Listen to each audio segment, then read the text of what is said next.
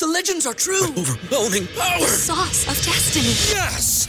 The most legendary sauce has arrived as McDonald's transforms into the anime world of WickDonald's. The greatest flavors unite in all new savory chili McDonald's sauce to make your 10-piece Wick Nuggets, fries, and Sprite ultra-powerful. Unlock manga comics with every meal and sit down for a new anime short every week only at WickDonald's. Ba-da-ba-ba-ba, go! At participating McDonald's for a limited time while supplies last. What's so special about Hero Bread's soft, fluffy, and delicious breads, buns, and tortillas? These ultra-low net-carb baked goods contain zero sugar, fewer calories, and more protein than the leading brands, and are high in fiber to support gut health. Shop now at hero.co.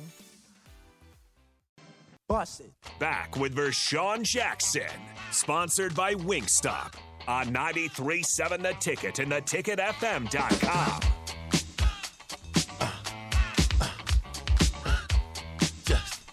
Buster, move. It's the captain, the Ticket 93.7. I got Rico in here dancing. Bryce says, basically, Sam Keller ruined not only NCAA video game franchise, but college football as a whole. And Sam Keller and their crew got paid, and we didn't. And that wasn't right. Gabe says, good afternoon, VJ. Love the show. Tell Cousin Will hi for me. Tell him it's Cousin It. Oh, wow. You know who Cousin It is? I recall.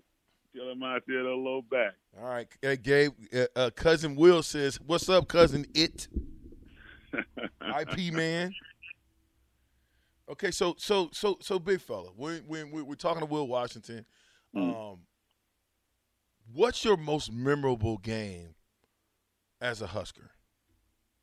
Oh, it had to have been my senior year against Colorado back in 1992. I think it was Halloween night, too, I believe.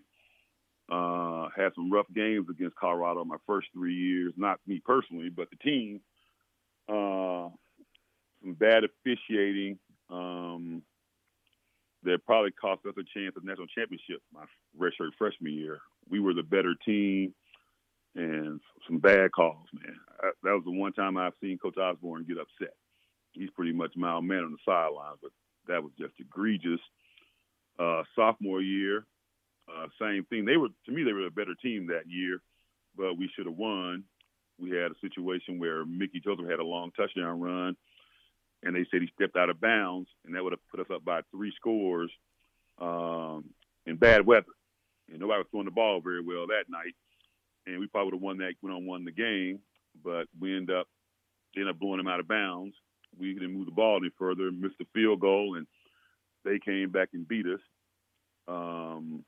My junior year, we tied them, and there were some bad calls and a lot of block kicks in that game that ended up being a tie. We were the better team that year.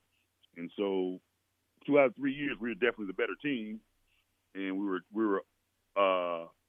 0-2-1 against them. And so that last time around, my senior year, Memorial Stadium was probably the loudest it had ever been from what I was told. It may have been louder since, but that night was electric, and we beat the crap out of Colorado, like 52-7. And that was just a party in Lincoln that night. Oh, I'm quite sure, especially not being able to get over that hump. Yeah. How was that back in that day? You know, the big knock on Coach Osborne was him not being able to win the big game. Was that a big noiser for you guys as players? Did you guys feel that same pressure to win a big game? I always felt the pressure. I just looking back, I remember thinking, like, man, our coach is too nice. And I say that because anytime even before we got there, it seemed, just watching old film of really big games, it always seemed like the big call went against Nebraska. Yeah. And I always wondered it was because Coach Osborne's demeanor, that he wasn't going to get in the referee's face, that the refs felt like it's either to make a bad call against us because there's no repercussions for him. You know, whereas some other coaches may have gotten in their face and yelled and cussed him out, you know, Coach Osborne's going to sit there and move on to the next play. And so I always felt like, you know, there's just some bad calls, horrible calls. And they never seem to go our way. Always seem to go against us. And then after I left, I heard that Coach Osborne's mindset changed. And before when we were there, the most prepared team will win, blah blah blah blah blah. And after we left, it was like we're a better team, we're gonna win. And okay. And I also think the change from a 50 defense to that 4-3 defense was probably the biggest change. And I say that because it brought more speed to the defense by moving safeties to linebackers, and everybody kind of moved up a level. But it also helped the offense because back in the good old days, everybody ran the 50 defense, which was a read and react defense. So we saw that every day. When we got down to the bowl games, and like I said, Miami and Florida State got safeties playing linebacker, and the team speed was a lot greater. Our linemen wasn't used to that speed. But moving to that 4-3 defense, they're seeing that every day in practice. So when we get to the bowl games, it's second nature to it. It was no intimidation. There was no fear. There was no difference in the speed of the game. And so I think making that change helped the defense, but I also think it helped the offense tremendously too, especially the linemen. That game speed? What was life like when Tommy took over for Mike G? Because you was here for that. I was here at that game. I don't remember what game it was, but I remember the play like it was yesterday. Because I had sold lemonade the whole first half, and I was like, and that was my deal. I would sell Johnny Rogers lemonade, and then the second half of the game, I'm sitting down, I'm watching the game. I'm at the fence, I'm watching the game, I'm done working. But I don't remember if it was Kansas or Missouri, but it was one of those games, and Mike G had ran the option, got like 10, 20 yards down the field. Somebody took his legs out, and he tried to jump over him, and he fumbled the ball. And the whole crowd was like, Tommy. How was that transition from Mike G to Tommy Frazier? I think the actual transition occurred right after our non-conference schedule. I think we ended up I don't know if Washington was our last game. I know we lost to Washington. Another game, there was a horrible call before halftime. But anyway, I think Tommy opened up the Big 8 season as a starter, and that was against Missouri, down at Missouri. And it was a tight ball game. The offense was pretty limited, because you got a true freshman back there. And but I remember late in the game, Tommy went airborne and scored the touchdown. And right there and there, I was a believer. Everybody in your crew identifies as either Big Mac Burger, McNuggets, or McCrispy Sandwich. But you're the Filet-O-Fish Sandwich all day. That crispy fish, that savory tartar sauce, that melty cheese, that pillowy bun. Yeah, you get it. Every time. And if you love the Filet-O-Fish, right now you can catch two of the classics you love for just $6. Limited time only. Price and participation may vary. Cannot be combined with any other offer. Single item at regular price. Ba-da-ba-ba-ba. Kid was tough. Right. And like I said, also we had those young linemen, because one of the things about my recruiting class was that there wasn't an offensive lineman that was recruited as an offensive lineman played down to varsity football. They all got injured. And so there was a whole year of linemen that were not there to serve as backups and then eventual starters. So there was a whole gap there. And so we were playing with like Zach Wiegert and Brendan Stye and Vadiska, and so I knew those guys were going to be great because they were getting those reps in, and they were nasty and athletic. So that was good to play with those young guys. The class of 1988. Who were some of the guys that consisted of? Myself, of course. We had like Travis Hill, David White, Tyrone Bird, Tyrone Leggett, Steve Carmer. Bruce Pickens came in, but he was JUCO transfer. He was in that class. Petco, Bostic. Yeah, offense like John Bostic. He was sweet. Scott receiver. Baldwin. Yeah, they couldn't cover him. They talked noise to him, and he'd be right by him. And let's see who else: Scott Baldwin, Andre McDuffie, Mike Grant at quarterback, Tyrone Hughes. Dang, Freaky Ty was on that too. Yeah, Tyrone Hughes and Jamie Lever. And the lineman that I think also Corella came in. Mike Petco, Jamie Lever, whose son's playing for us now. Offensive linemen, like I said, they're all gone, so you might not heard about them. But like Chris Ybarra, I think he blew his knee out. Jason Daniel, he blew his shoulders out. Jeremiah Clark, Scott Peterson, and then there was one guy, Victor Stockman, who was offensive lineman for Oklahoma. He committed to Nebraska, and before he can get on campus, he had died of cancer. Got diagnosed with cancer and died. And also, I can't forget Lance Lewis, fullback, came to my class too. Wow. We had a very talented class, but we also had a hard luck class. You know, a lot of injuries. You know, a lot of bad luck. You know, Scott Baldwin and Mike blew his shoulders out.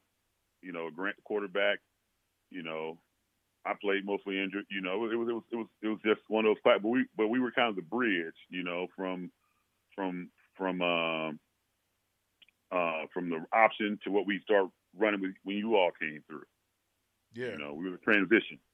Yeah, no, a lot of people don't understand that you guys were just as important for us winning as we were, being that you had built the foundation. You had gave us what we knew going in what level we had to achieve to even get to the levels that you guys were on. Mm-hmm. But to have some of those older guys that have been there, I think they were so close to winning that the Trev Alberts, when those guys were seniors when I was a freshman, Trev and Tommy had been there, and he had gained an extra year of knowledge, and then you had the Phil Ellis's, you had all the linemen. I mean, those guys that you're talking about back then, Brandon Stye, Zach Weger, who else? It's a bunch of those guys that. Yeah, I believe had they not went through what they went through back with you guys, we wouldn't have understood it. Yes, and they were talented. That young line was talented. And another thing that when I was there, I never had a 2-year started quarterback. Every year was a different year. Every year was a different quarterback. No. Yes. Every year. So 88. Who was it? Steve Taylor still? My year I redshirted was Steve Taylor, followed by Jerry Godowski, followed by Mickey Joseph, followed by Keith McCant, followed by Mike Grant / Tommy Frazier. Dang. So every year there was no consistency in that. In our 88 team, but 89 team with Godowski, like I said, we may have been one. We were definitely one or two top teams in the country, but that Colorado game. That's still a better team. Wait a minute though. You talking about the Colorado game when Eric Bieniemy came in and flicked off everybody, and you talking about at home? The game we lost at home that night?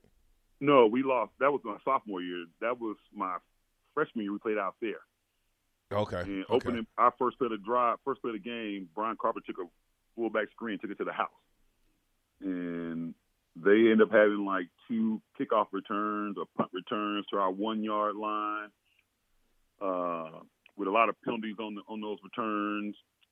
They had a long run by J.J. Flanagan, which was a sweet play. If you ever go back and watch that play, one of the best option plays ever, but he stepped out of bounds. They didn't call it. Some pass interference. There's a lot of different things where if we got one of those calls, we win the game. Well, you said it. You said it though, and I watched that game, that Washington game, and you said it, because I think we might have a clip from that Washington game, but it was a play when Kenny Wilhite was defending, the receiver clearly dropped the football, and they still called it a touchdown. Golly, listen. I'm talking to Big Will. They called one. I don't know if it's the same player or not. But they called one where he was out of bounds, out of the end zone, and at the back of the end zone, they called it a touchdown. And back then there was no instant. If there was instant replay back when we played, or even before we played, Nebraska probably won 2 or 3 more national championships. Wow, not more. Because like I said, Nebraska never got the big calls. No, you're exactly right, because Coach Osborne at that time when we came in. His mindset was, we got to play not only the football team, but we got to play the refs as well. We know the refs aren't going to call it, so don't even be looking for the refs to help us out because it ain't going to happen. Yeah. So we knew we had to beat them up and beat them up bad. It's the captain, the ticket. I'm with Will Washington, 93.7.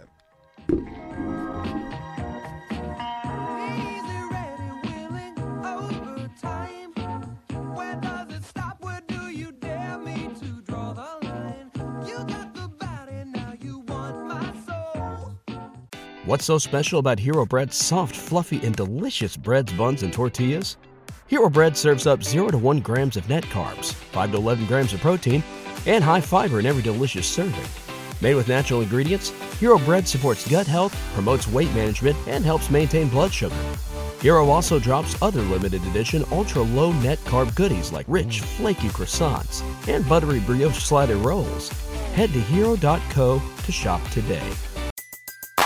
Everybody in your crew identifies as either Big Mac Burger, McNuggets, or McCrispy Sandwich. But you're the Filet-O-Fish Sandwich all day. That crispy fish, that savory tartar sauce, that melty cheese, that pillowy bun. Yeah, you get it. Every time. And if you love the Filet-O-Fish, right now you can catch 2 of the classics you love for just $6. Limited time only. Price and participation may vary. Cannot be combined with any other offer. Single item at regular price. Ba-da-ba-ba-ba.